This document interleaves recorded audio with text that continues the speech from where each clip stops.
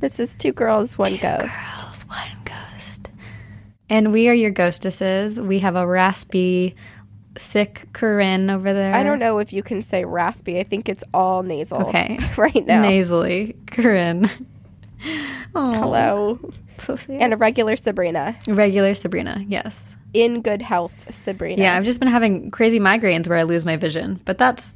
Yeah, that's a little scary. Yeah, it happens. You just go blank for like an hour? Yeah, pretty much. It just depends. Like sometimes I'll see like an aura. It's called like an ocular migraine. And like I see a flashing light. We're just both falling apart, you know? Oh my God, yeah. I think that's what it comes down to. I haven't gotten the flu shot ever since they took away the nasal spray flu shots because I'm afraid of needles. So I was like, shh, not getting it. Now I have the flu. Ugh. So who's winning here? Not me. Are you scared of needles because they hurt, or are you just like... I don't like to think about it. It's freaking me out. But just like, it's unnatural. Like, just, I don't want things going into my body that aren't supposed to, you know? Well, the flu shouldn't be in your body either. Okay, but like a metal tube shot into my arm. Oh God, I could we can barf stop and thinking faint about at the it. same time. Yeah, not the right time to think about this. Something we can think about though. What? I have multiple ghostly things to tell you. What if a ghost had the flu when it died and then came by you and gave you the flu?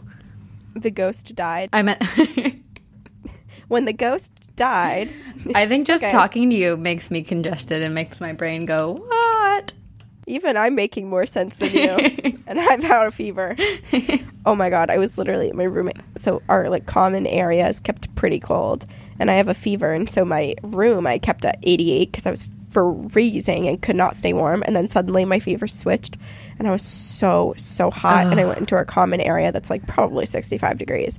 And I was just wearing a t-shirt and shorts, and my boob sweat was unreal. It was like all the way down to my thighs. And she was like, "Can I help you? Can I turn the air on out here?" And I was like, "No, it will pass. It will pass. This too shall pass." And I went and I pass. stood outside in the winter for a little bit, which probably wasn't healthy, but well, you do what you can. Anyway, ghost stories. Yes. Number 1 ghost story. No surprise, my house in Vermont, my family's house, is active, and the activity picks up a whole lot more whenever my parents aren't in town. So when they come back home after being gone for a few days, activity is always a little bit crazy, and it takes a while for it to die down again. And my mom said that she kept hearing things at night, and it definitely wasn't like house noises. And then a few days in, she heard a lot of noise in the middle of the night. And so she was like, "I did exactly what you're not supposed to do and what everyone yells at people in the movies for. I went and I investigated." By herself? And she went into the spare bedroom. She followed the noise into the spare bedroom and then the spare bedroom closet. And when she opened the spare bedroom closet, all the noise stopped. Oh. But there were plastic boxes stacked on top of each other in the middle of the closet. And they weren't there originally? The bins were in the closet, but they were stacked in the closet, and had they fallen over, they would have toppled. They wouldn't have nicely been kept stacked and fallen into the middle of the closet, you know? Like it was on a shelf before. That's weird. That makes me think of like, maybe I'm visualizing this incorrectly, but it makes me think of like, you know, when the little kid piles up boxes on top of each other so they can like climb up to something higher. That's exactly what my mom was thinking. My mom was like, the noises stopped in a way that she was like, it felt like I was walking in on little kids doing something they weren't supposed to. And they were like, "Mom's here."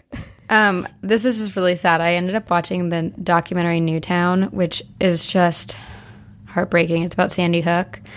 It's the most heartbreaking movie or documentary. And I just like sobbed for hours. And I was talking to Scout because this is what we do to ourselves. Like every time we get together, we just drink a ton of wine and watch really sad, depressing things and then cry. I know. Didn't you watch What's Wrong with Aunt Diane or whatever that one was with Scout? Yep. And we watched Dear Zachary. About Aunt Diane.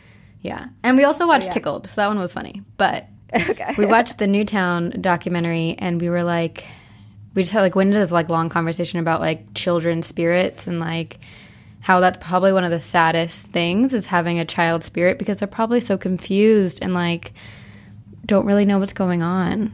It's so heartbreaking to think about. But I also feel like, I mean, we already did the episode on near-death experiences, and it sounds from the things that we talked about and the ones that we've read, I feel like oftentimes people get kind of like picked up immediately and don't really have too much time to be overly confused. Right. So my hope is that, that doesn't happen. Yeah. That people are immediately greeted by their loved ones or whoever is going to show them the ropes. Yeah. I have another ghostly thing. Okay, what is it? This one, I guess, was a family secret that was just exposed to me today. Exposed to your family secret to me. Yeah. So my dad's father passed away when he was like 13 or 14. So in terms of my dad's father's relatives, like I don't really know them. They didn't really stay that close with the family, I don't think, after my paternal grandfather passed away. And so this story, I guess, was one that they all learned, like my dad and his siblings and the whole family knew when they were younger, but they hadn't really talked about it much, and it hadn't come up because they hadn't been with the relatives who had experienced it in a really long time. But somehow the topic got brought up and my mom heard it for the first time. So of course she calls me and tells me everything. Oh my gosh. Or as much as she could remember. There's a lot of details missing. But essentially, my great-great-grandmother had a book. It was some sort of black book. I don't know what was in the book, but apparently anyone who was in possession of the book was visited by who they referred to as the Grim Reaper. Because this dark spirit would predict someone's death, and it would always be true. So everyone was freaked out about this book in my family, and it got passed around, and it eventually somehow landed with my dad's grandmother, my great-grandmother, my mare. Oh my God. God. She was so afraid of the book that she burned it. And so now it doesn't exist. And I know you're not supposed to burn things, but apparently that solved their problem. They never had another visit. Wow. They never had anything else with that spirit or like it again. I want to know what that book was. I know. I was like, oh, it could have been in a museum now. We could have learned so much from it. But then that museum would be haunted. It's like Robert the Doll. Yeah. I don't know where they got the book, but that side of the family is French, so it could have been somewhere in France. It could have been somewhere in Canada because they had moved. Oh my God. It makes me think of like in Sabrina when she signs her name to the devil. It's like that black book, Yeah, it's just freaky to know that it's a real thing and that all of my family members on that side knew about it. And then it was serious enough that my mare just was like, I'm not responsible for this one. I'm not getting visited. It's gone. Wow. I kind of don't blame her. I like, especially if that is being passed down through generations and every person who's had it tells the same story of this like horrible, terrifying experience. It's almost like the, what's it called? The Dybbuk box. Yeah, kind of. But it's like if you're, how people like, it's like you pass down your grandmother's ring through the family and it's like, who's going to get it? Who's going to get the ring? But like, I don't want the book. Please don't give me the book. Give it to her. Give it to my sister. Oh my God, I know. And I mean, I don't know any details, and like the people who owned it then are dead now, so can't ask them anything, but kind of sounds like they were also afraid that they were too afraid to get rid of it or do anything. They just kind of dealt with it and just passed it around. But go grandma for getting rid of it. She's like, I'm going to do something with this. I know. We're ending this here. Like, let's just burn it. This ends now. This ends now. I wonder what sort of weird ceremony they did. Some weird ritual to burn it, I'm sure. In the rural New Hampshire, Maine woods. Yeah. Oh, yeah. Rituals have to take place in those woods. This is a topic that we've wanted to do for a while. It's haunted plantations. And I would like to start out by saying I fully expected us to go in and for these to be really sad, horrible hauntings of all of these slaves and their spirits haunting the land.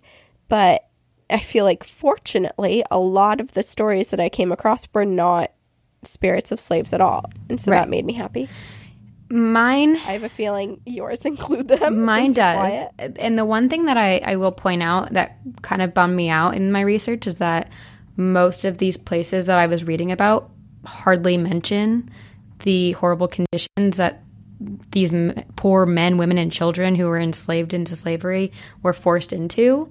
And they kind of just like talk about the families who like built these plantations. And yeah, I got kind of bummed about that, and it's frustrating. Well, that's why I chose a haunting that does not have slave spirits. Right.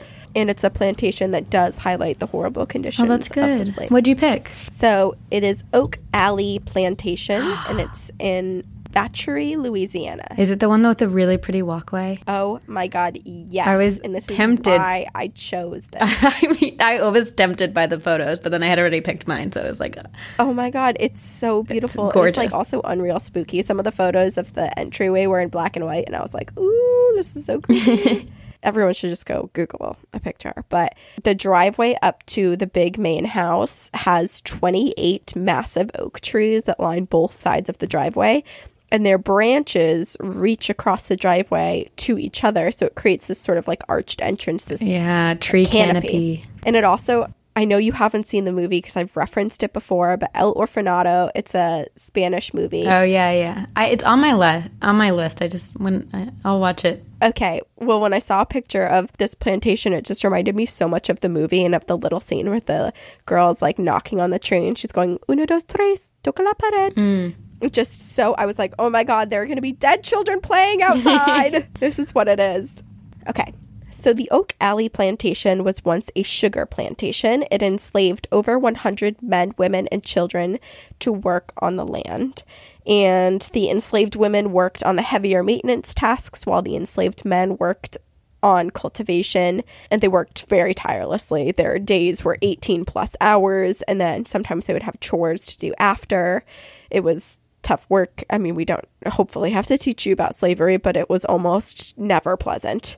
Jacques Roman and his family, they owned the property at the time, so they were the original owners, and they had a ton of wealth. And at that time, a lot of people just had slaves to work outside. It was, I mean, slaves were expensive to trade, and if you had slaves, it was a show of wealth, and you wanted to have them out in the fields and working and, get good use of your labor. But the Roman family, they wanted to show their wealth even more. And so they actually had house slaves, which was a really big deal at the time. They would take their slaves with them when they were going on vacation, and they would actually dress them up really well in all of these clothes and really show how wealthy they were and how they could take care of their slaves like this and blah, blah, blah, blah. But being a house slave was even more high pressure, because if they made one little mistake, then the slaves would be banished to work in the fields, and any treatment of the slaves was not good. This was a plantation in Louisiana, after all, and Louisiana had the reputation for not being able to keep enslaved people alive for very long. Well, it reminds me of the episode we did on New Orleans, and with Marie Delphine Lalaurie, and how she was just so awful, and how they would just torture these poor people. The property is now open for tours, and it includes a slavery exhibit which highlights a few individuals who were owned there, and also the living conditions and what happened after their emancipation. It talks about the really poor living conditions that all the slaves had and resided in until sometime in the 1900s. There's exhibits on other things too, like the sugar canes, and there's a blacksmith shop exhibit. And you can also tour the big house, which is the house that you drive up to, through the oak canopy. And there's a Civil War exhibit. There's a garden. There's the family graveyard. Wow. That's the cool thing about these old buildings, is they all have it's like their own little community. Yeah. It reminds me, did you ever play The Sims? Did you remember that house? I can't remember the name of the family, but it's basically the Addams family of Sims. And they had their own cemetery in the backyard, and I would always do the cheat, and I'd kick them out of their house so that I could move into their house, and then there'd be ghosts roaming around. Oh, what the heck? I don't think I know that cheat. Now I need to play again. Come over anytime. Okay, but before we go into the hauntings, I do want to say a few good things about the plantation. Okay. Because usually, Sabrina just mentioned in the beginning, a lot of these plantations, and too, when I went to Nashville with and was visiting Marissa, and I went to the Belle Meade plantation. I talked about how they didn't really highlight the poor conditions of the slaves. They only focused on the good, and that's not really how it goes. It's not reality. So I do want to say a few good things about this plantation because they are different than many others. That's good. The property now has a foundation that operates exclusively for charitable, literary, and educational purposes.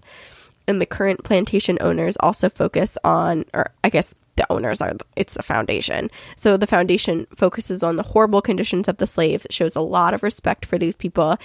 And if you actually go to the website of the plantation, you can find a database on the website that has a list of all the enslaved people. It has their names, their birth, their death, any special skills or jobs that they had, anyone that they were related to, if they were baptized, et cetera, any record that they had access to, they put on this database. Oh, that's great. And it also shows the record of auctions or sales. So basically you can see how much some of these slaves were purchased for, which is oh my gosh, absolutely wild.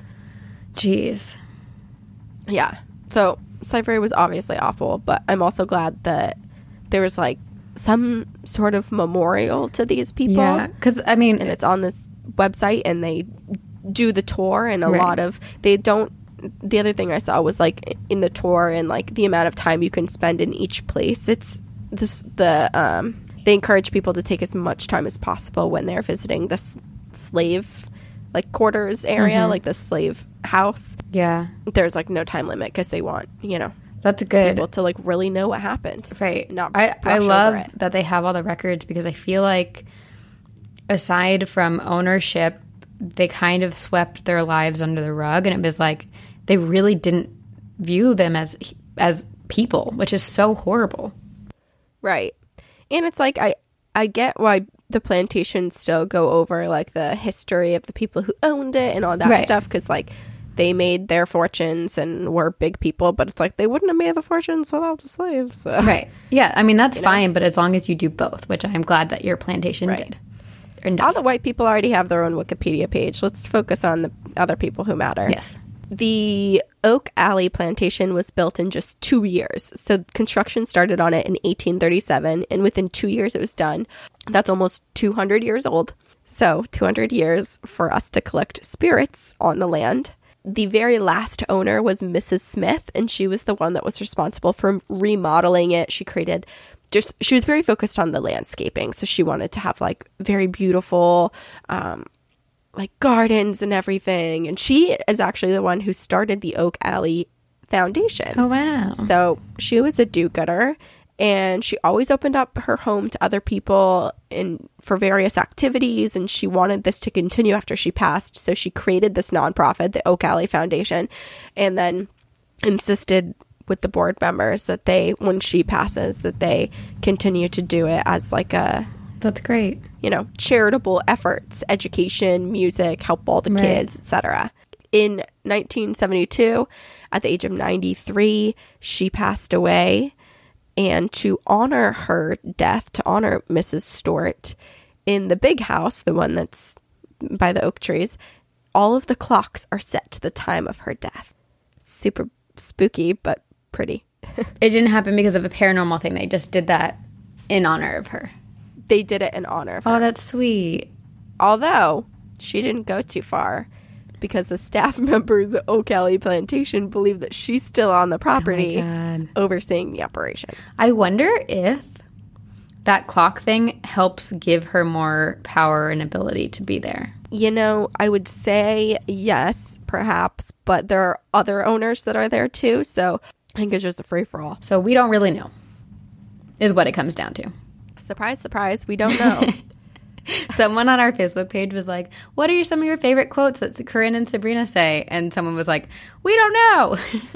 It's like, yeah, we do say that a lot. We say it every single... If there's ever a Two Girls, One Ghost drinking game, you got to take a sip every time we say we don't know. We should make a drinking game. I think that should be a goal for 2019.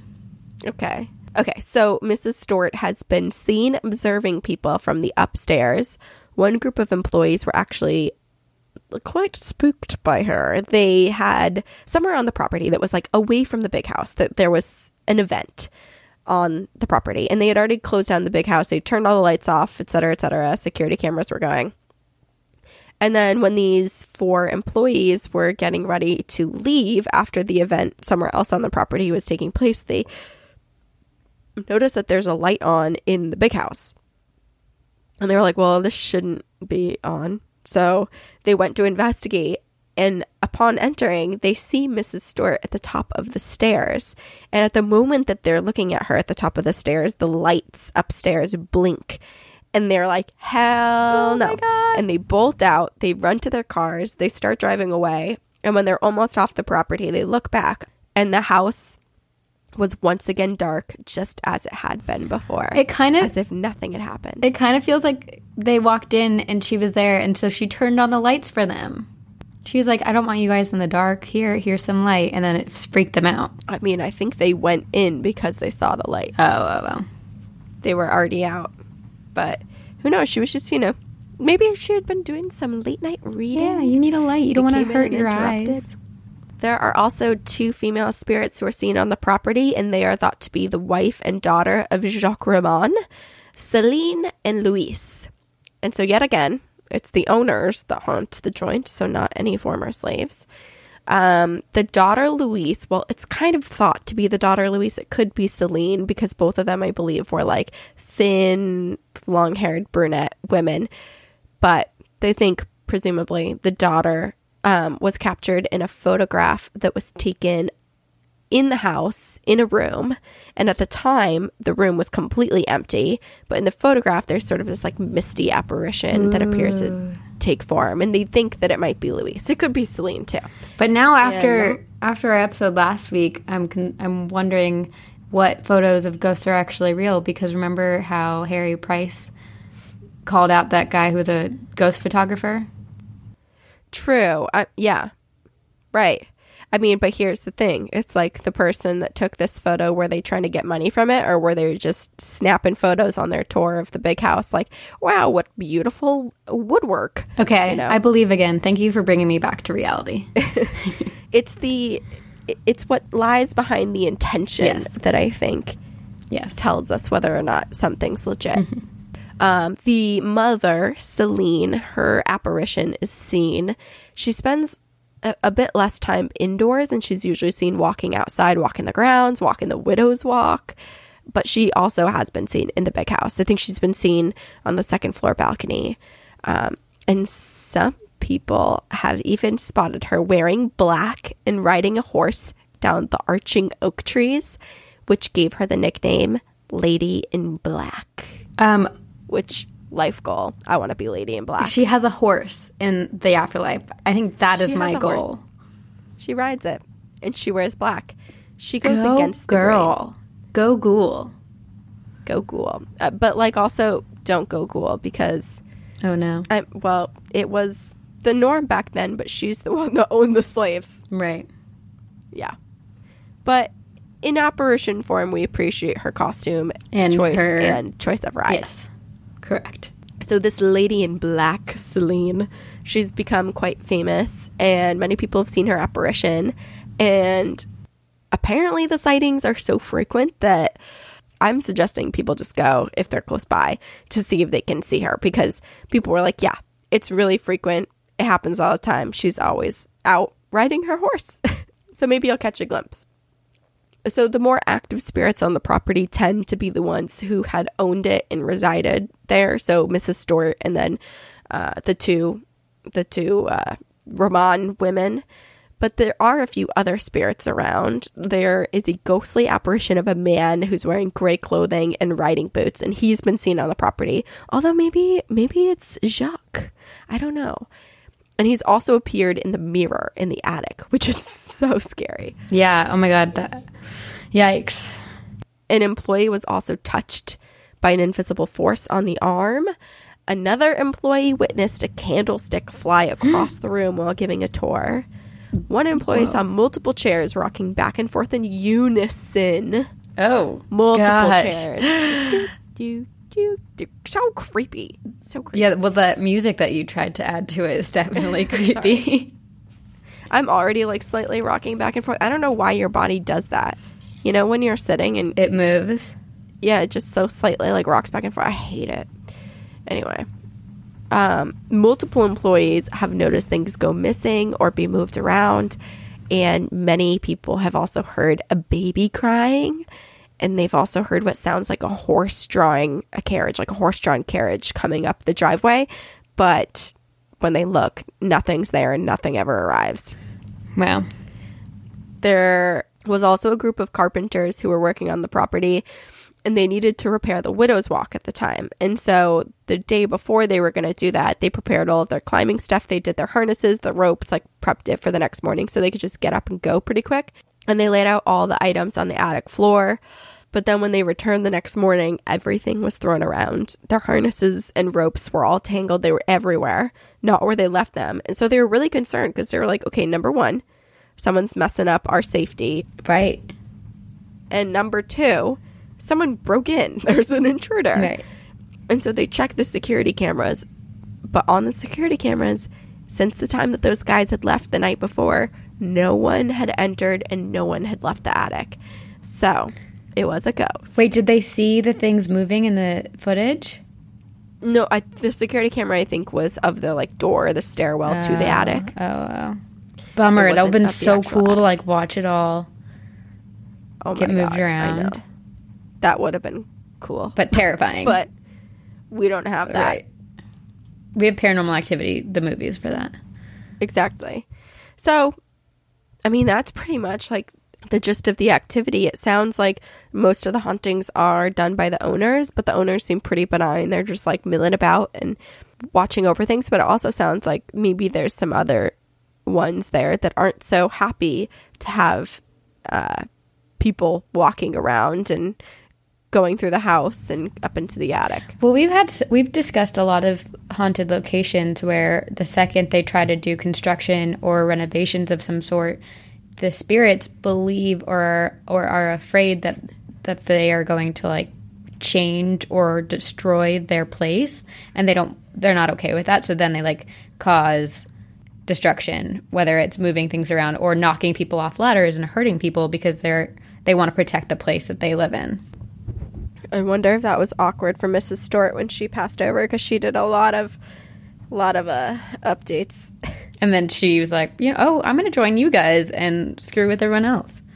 Suddenly she was with the original owners, and they were probably like, what the hell, man? Why'd you do all that? Yeah, it's interesting. I mean, the baby crying and all the other spirits, I wonder who they are and who they, like, what.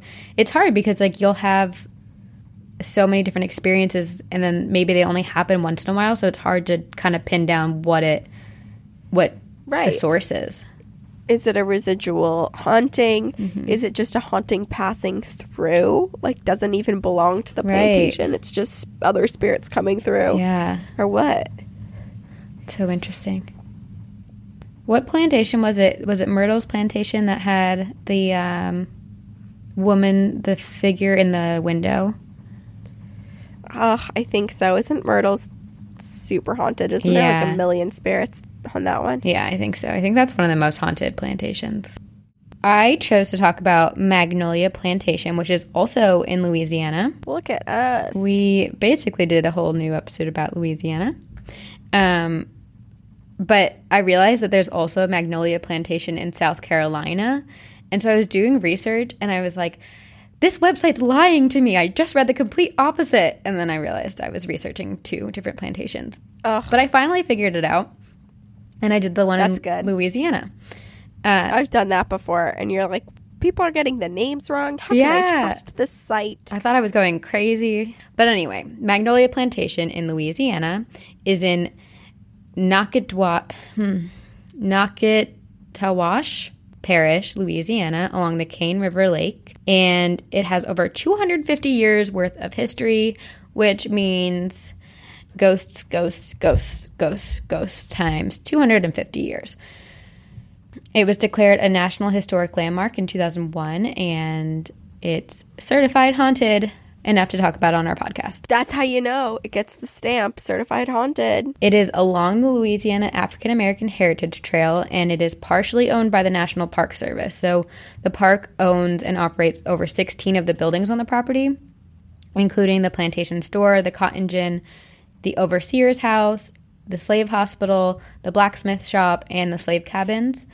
And then the main house is still private. So it's privately owned by the same family that actually built and created the plantation in 1753. So it's just been in the same generation, or in the same family for generation after generation after generation. Okay, well, there you go. That's probably the answer as to why some of these plantations don't highlight all of the horrible stuff that happened. Yeah. It's like the relatives aren't trying to disparage their because it's talking familial line. Correct. As for the history of the home, the land on which the plantation stands was originally acquired in 1753 by Jean-Baptiste Lecomte. Good job. Thank you.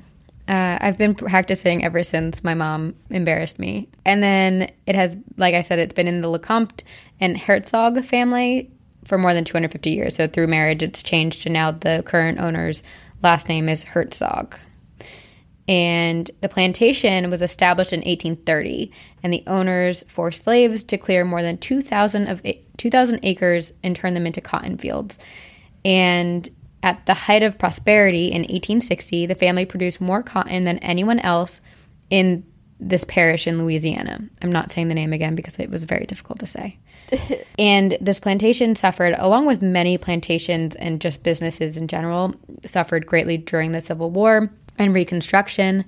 And the original main house, built in the 1830s, was burned down by federal troops in 1864. And there's this whole story about how the overseer of the land at the time, his name is Mr. Miller, and there's this whole story about how he was overseeing the house, and when the federal troops came and marched to the house with like their fire burning, ready to burn the house down, he stood on the front steps and he was like, "Don't do it, please do not burn down this home, like I'm supposed to protect it," like basically trying to get them to change their mind. And they shot him dead on the front porch and burnt the house down. And the house was not rebuilt until the 1890s. So that's like 40 years or so that the house just didn't exist. The surrounding property and the other buildings did still stand, but the main house did not. And then when it was rebuilt in the 1890s, they rebuilt it basically in the exact same model, and they followed the same blueprint of the original house.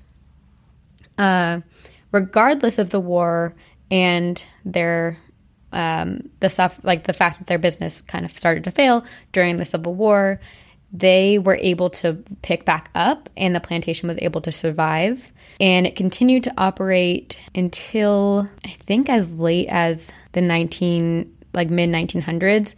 And people and slaves were still living in the cabins at Magnolia into as late as 1970.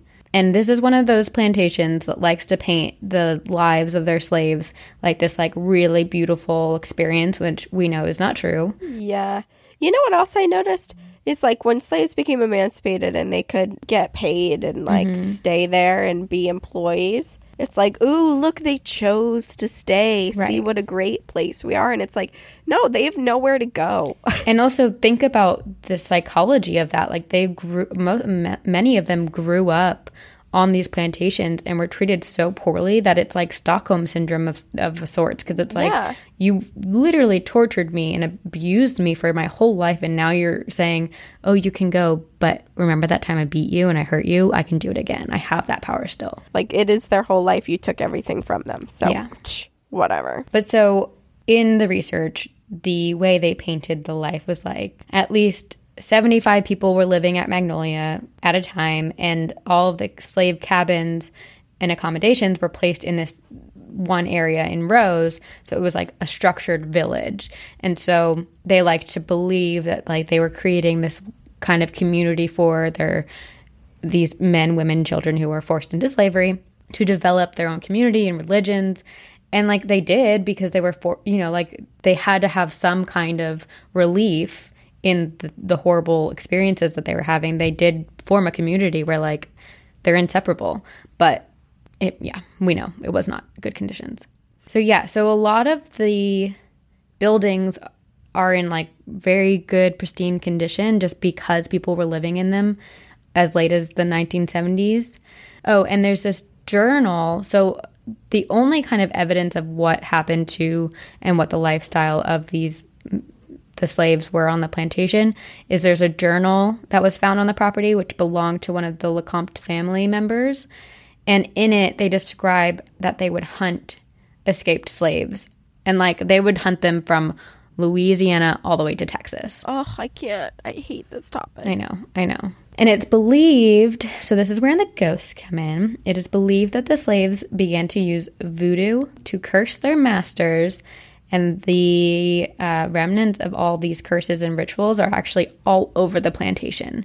So today, if you go to visit the public area, which is part of the park, you'll find that throughout the buildings there are these black X's that are kind of covered in plexiglass because they're trying to preserve what they call graffiti, but it's believed that these black X's are part of a voodoo ritual which is used to conjure demons for help. Oh. Yeah.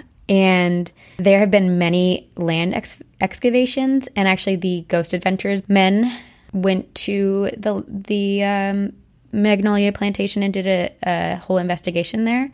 And they spoke to a man who's an archaeologist, and he was doing some digs on the land. His name was Ken Brown, and he said while he was doing the excavations on the property, they found multiple voodoo objects. Like they found like little glasses with herbs and different kind of like scrolls in them. Message in a bottle. Exactly. But apparently they were like supposed to be like taking their owner's luck. So they would put it in the property around the main house or around areas of their the owners, their masters, and they would do it to try to like take away and suck away their luck.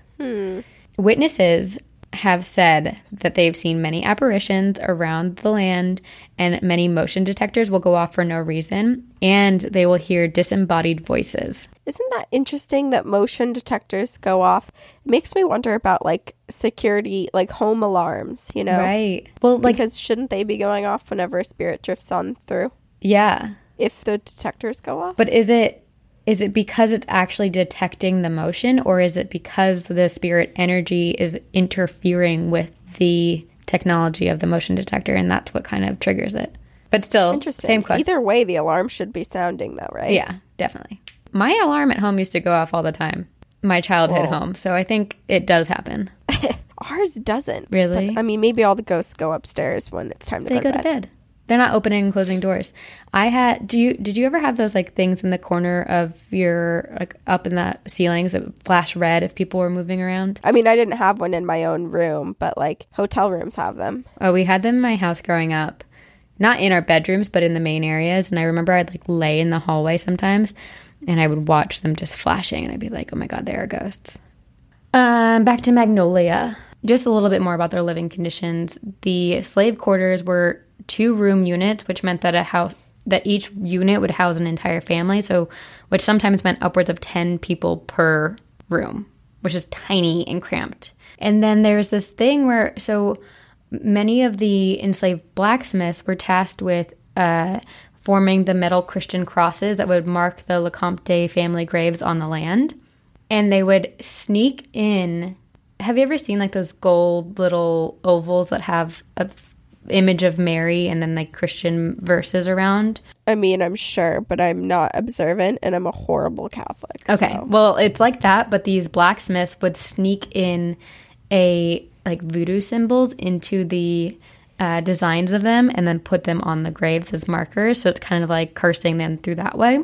There are tales of one of the rooms in the main house was given the name the dying room because apparently many of the residents who were sick or ill would go to that room when they no longer wanted to live. So it was like not like they were brought there. It was that they would on their own be like, this is the room I'm going to die in. So they all would die in this room, which is weird and creepy. Like, why wouldn't you want to die in your own bed? It's giving me flashbacks to Jersey Shore in the Smush Room. Oh. It's a little weird when you share things like that. Yeah, it's true. One of the most disturbing stories related to the dying room revolves around a Union major, and there are stories stating that he was poisoned and that the Confederate soldiers drove him insane. So people who have gone to the main house, which are very few, it's basically just family and friends of the owners of the land because it's a private property. They say that you can see the major's face in a window of the dying room. And a lot of people will be inside the house and the kitchen door will swing open on its own, like back and forth. There have been many unusual shaped entities that are shrouded in mist. And there's one entity which is said to crawl around on the kitchen floor on all fours. All right, just throw me in that dying room now because I'm done. I hate this. I know. And it also, there's like a weird correlation where like a lot of the activity in the main house happened only on a full moon. There's another story where at the peak of wartime, there were numerous Confederate soldiers who were taken prisoner and forced into these old, or into what had previously been the slaves' brick homes. And a lot of them would die from suffocation and then were buried around the property in shallow graves. So they have been seen kind of roaming the property, just all these Confederate soldiers. And apparently these ghosts are known to know your name. And if you're walking around the like park, the national park area, you'll hear whispers of your name. And these soldiers are like, apparently they like to mess with people and call your name. Brilliant teamwork on all of those spirits' parts. Okay, and then there's another story where the slaves revolted in the basement of the main house because an overseer was just so horrible to them, like would tie them up in these leg shackles, and they just were like, we have had enough. And they turned on this overseer and they killed him in the basement. And people have reported hearing the sounds of someone screaming from the basement. And it's also, people will hear the shackles moving as if someone's like chained up in the basement. And then in 2009, the cast of Ghost Hunters, like I said, went to go investigate the property. And they were the first people to ever do a full investigation of the main house. So they locked themselves in the main house and they found like a really creepy room. And I don't know if it was like connected to the dining room. They didn't really specify, but within a bedroom, there was this weird closet that they walked into, and it had weird potato-like squash things hanging from the ceiling. Oh, that's so weird. And they heard footsteps and an orb. They caught an orb, and it was just like really creepy. They all got really eerie feelings about it. Just like, what is the purpose of that? I don't know. But when you say potato-like, does that mean that they were really potatoes? I have no were idea. They living? It wasn't like, you know, that the way they film in the where it's like all dark and they just have the flashlights. So they looked kind of potato-y. Because I was like, who just hangs up potatoes? I mean, unless they're drying potatoes, but like, why would you do that upstairs in a weird closet in a bedroom? And if you knew Ghost Adventures was coming, wouldn't you be like, shit, gotta move my potatoes collection down? Yeah, it makes me wonder if the current owner didn't even know that they're there. Our favorite, what they did is they did a whole voodoo ritual with Bloody Mary, who's this like voodoo queen in Louisiana. And they summoned Legba, who is kind of like the, I'm going to misspeak, but it's just like someone you call to in voodoo ritual to bring about spirits. And they immediately started getting activity when they locked themselves in the rooms. And after going from the main house, they went down to the cabins where slaves used to live. And as they were walking up to a cabin, which used to be Aunt Agnes's, who is believed to be one of the best healers of the time, who lived to be 120 years old.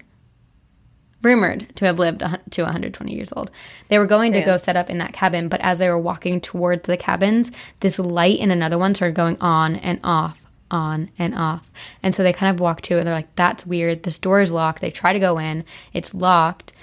And then they're like, if you're here, turn the light off. And then the light shut off. And then they were like, okay, we don't want to go in that one. So then they went into the cabin that Aunt Agnes was believed to have lived in while she was a slave at Magnolia Plantation. And while they were sitting there, ghost spirits were touching them, chanting their names, and then they heard a full chanting as if there were like 40 spirits all in that room chanting. And it was a weird, garbled, you don't really know what they're saying, but it's super creepy. So creepy. Yeah. And then, just to end it, similar to what I said about the Confederate soldiers whispering people's names, at the very end of the ghost investigation, a spirit started whispering Aaron's name. Poor Aaron. Poor Aaron. As if he hasn't had enough happen to him. I know. Yeah, by the 1990s, the store had closed and the property was falling into ruin. And in 1994, the plantation was donated to the National Park Service, who has since preserved the historic site and has opened it to the public. It's open Mondays through Fridays from 8 a.m. to 4:30 p.m. and you can go explore basically the entire property aside from the main house and some of the farmland.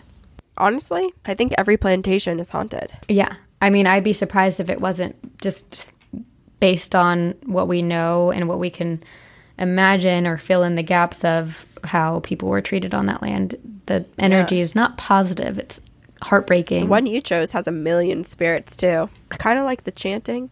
I mean, I don't. What? But I do. I think this is your flu talking. Maybe it is. Maybe I want someone to sing me a song and put me to sleep. I need comfort. I'm trying to blow my nose one-handed, and I'm really just blowing the snot all over my your face. Hand and face. It's not even on my hand. The tissue is protecting my hand, but instead of it going into the tissue, it's just going down onto my mouth. I need my mom. I'm sorry. Do you ever get old enough where you don't think that you need to go home and have your mom take care of you? No, I don't think that will ever change. Maybe once you have kids. I try to get Nick to take care of me. That's the nice thing I have. I like how you said I try, as if it doesn't work. Well, because I'm such a baby when I'm sick, I'm like, I'm dying. And then he like helps, but he's like, I can't be there while like you're just sitting there on the toilet like throwing up. I can't just like sit here and watch you puke. You, Sabrina, you're sitting there on the toilet the whole time. You're like, Nick, come take care of me. That's what I mean. If I'm puking, he's not gonna. Whatever. I know, but you said sitting on the toilet. Sorry. I was thinking a different. Sitting on the floor, and my mouth is in my toilet. How about that? Got it. Does that make it sound better? Yeah, it does. Okay.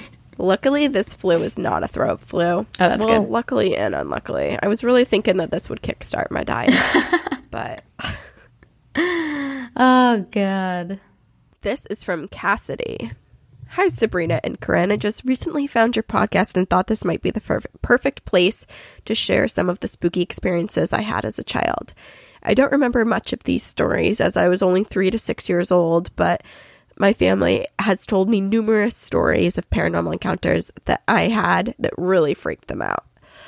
The first story was when I was about 4. My grandmother's brother had just died of lung cancer. For context, he was a smoker. I never met him, and at the time, I didn't know his cause of death. I was playing in my grandmother's bedroom when suddenly I looked up as if somebody had entered the room. After a couple of seconds, I casually said to my grandmother, "There's a man in the room, and he says he's sorry for smoking." And then I went back to playing as if nothing happened. The second story occurred when I was 3, and I was in the car with my mom, when out of nowhere I asked her, "Do you remember when we would go to the baths and the colored people would give us our towels?" This creeped the fuck out of our mother for obvious reasons. There was no way that a 3-year-old me had any knowledge of slavery in America. I'm from Australia. This alone makes me 100% believe in reincarnation and that I have known my family and friends for numerous lives. This next story I do remember. One night, I had a dream that my brother and his girlfriend crashed their car into a church window. I was awoken the next morning to the news that my brother and his girlfriend had gotten into a crash right next to the church. They were both fine, but now every time I have a dream where something bad happens, I get stressed that something in real life might happen. Here's another bonus story. A couple of hours before the news came out that a singer had died, I can't remember who the singer was, I was in a shop with my mom. I picked up a CD of the singer and I said sadly to my mom, "He was a good man." Oh my gosh. These are just some of the stories from my childhood, and I have plenty more that I hope to also share. P.S. You should definitely do an episode on Australia. See you on the other side, Cassidy. Whoa, she's had a lot of experiences. So many. It sounds like she was so sensitive, too, when she was younger. Yeah, proof that kids are really creepy. Kids are so creepy. But it's sad that her grandfather or grandmother's brother, who had passed away before she was born, or like that she never knew him, he came back to say he's sorry for smoking. He was sorry. Oh, yeah, I know. That is sad. Talk about But I also regrets. like that he saw the opening, Cassidy, he was like, "Oh, Cassidy can see me and she will pass on this information because she just says what she sees and does not know what's going on." That's what kids are great for. I've been having weird dreams lately, and I'm going to tell you this. I'm not going to name names because I don't know if it's true yet, but I had a dream the other day that a friend of ours and his girlfriend broke up. And I woke up and I told Nick, and I was like, I think maybe they broke up. And he goes, I'm not that close with him, so I don't feel comfortable like asking, but I'm predicting it. I think I had a dream about it.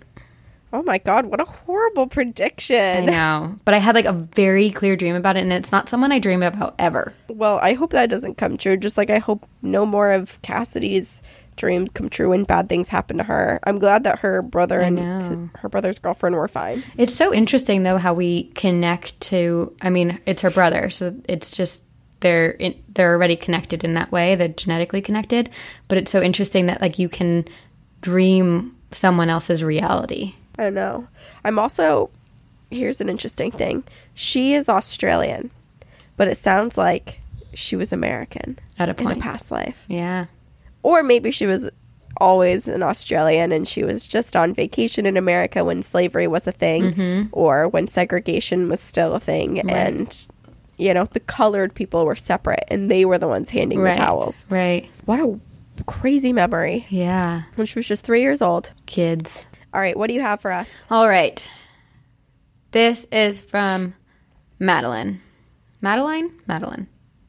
Hello, ladies. I just want to say I love your show. I just started listening to it, and I am obsessed. I wanted to tell you about 2 of my encounters with the supernatural.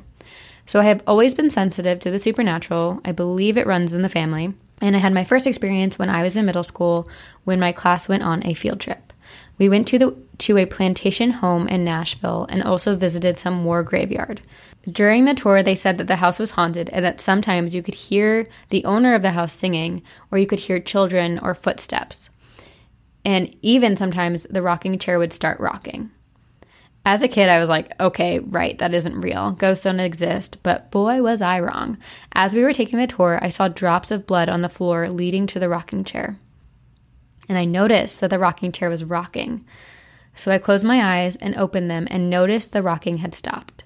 I just brushed it off, thinking someone knocked the chair. When we went upstairs, I felt as if someone was following me. I could feel my heart race, and I started making my way into the center of the group just to feel safer. When I was making my way there, I felt this rush of a force move right through me. I was too scared to go upstairs, but I went anyway, so I didn't seem like a chicken. On our way out, we saw this portrait of this beautiful woman in this white Victorian-style dress with dark hair. Later that day, I came home and I told my sister that we went to this house and it was whatever. And I went into our room and she went into my parents' room to use their bathroom. I heard my sister scream and fling the door open. She came flying out of my parents' room, all freaked out, and almost ran right into me. I was like, what the heck is wrong with you? She looked at me and said she saw this woman in the mirror behind her. I told her she was lying and that she is just crazy. And she told me she was serious. And then when I asked about this woman and what she looked like, she said she was really beautiful with dark hair and that she was wearing this white Victorian-looking dress and then just disappeared. I froze and looked at her and said, Emily, you just described the lady I saw in a picture at that house. I believe the ghost attached itself to me and followed me home. There isn't any other explanation. My second encounter was very terrifying. My little sister and her friends thought it would be fun to go to graveyards at 2 a.m. when she stayed with him. She would take the flowers off their graves and leave them on my car. Ooh.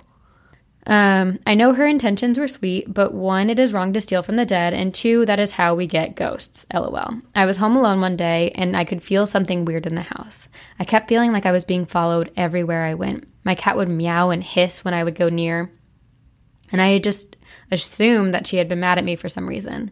So I called my mom and I told her something was up with the house. And she told me, you're just being anxious and need to relax.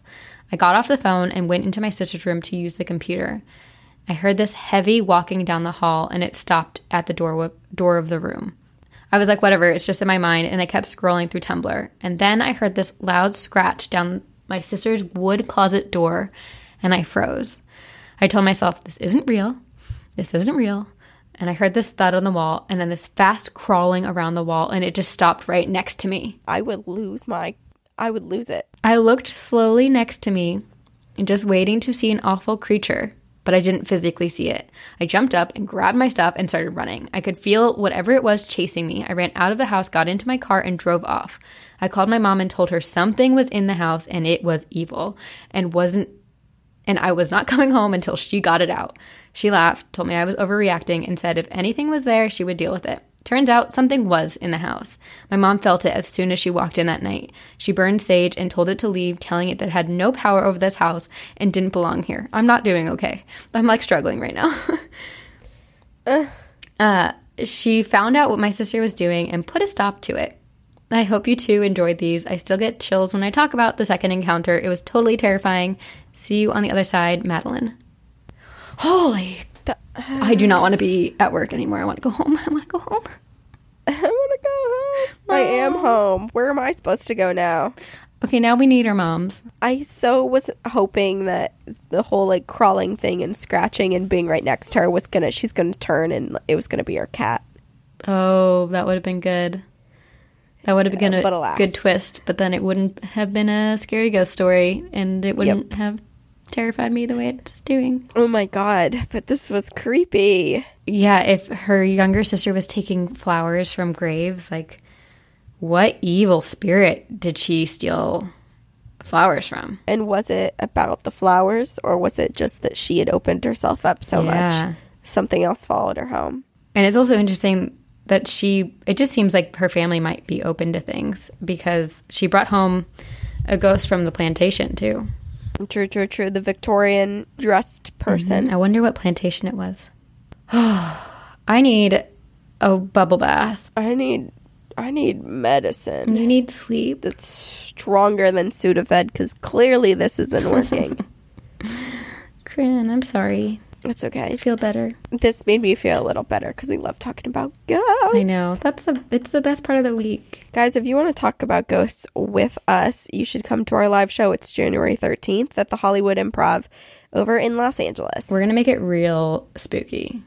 I don't know. I'm going to do some research and find out if Hollywood Improv is haunted, and we'll talk about it. Well, spoiler alert. What? It's a teaser. It's like getting them excited. Drop a little. Drop a little like it's hot. And if you have ghost stories, you can email them to us at twogirlsOneghostpodcast@gmail.com. Yes, and there are many other ways to support us, like merch, or we have a Patreon, and we promise to make it worth your time. We have all these fun bonuses. You get to pick topics in if you're a Good Luck Black Cat, or if you're a Mama or Papa of the BEK.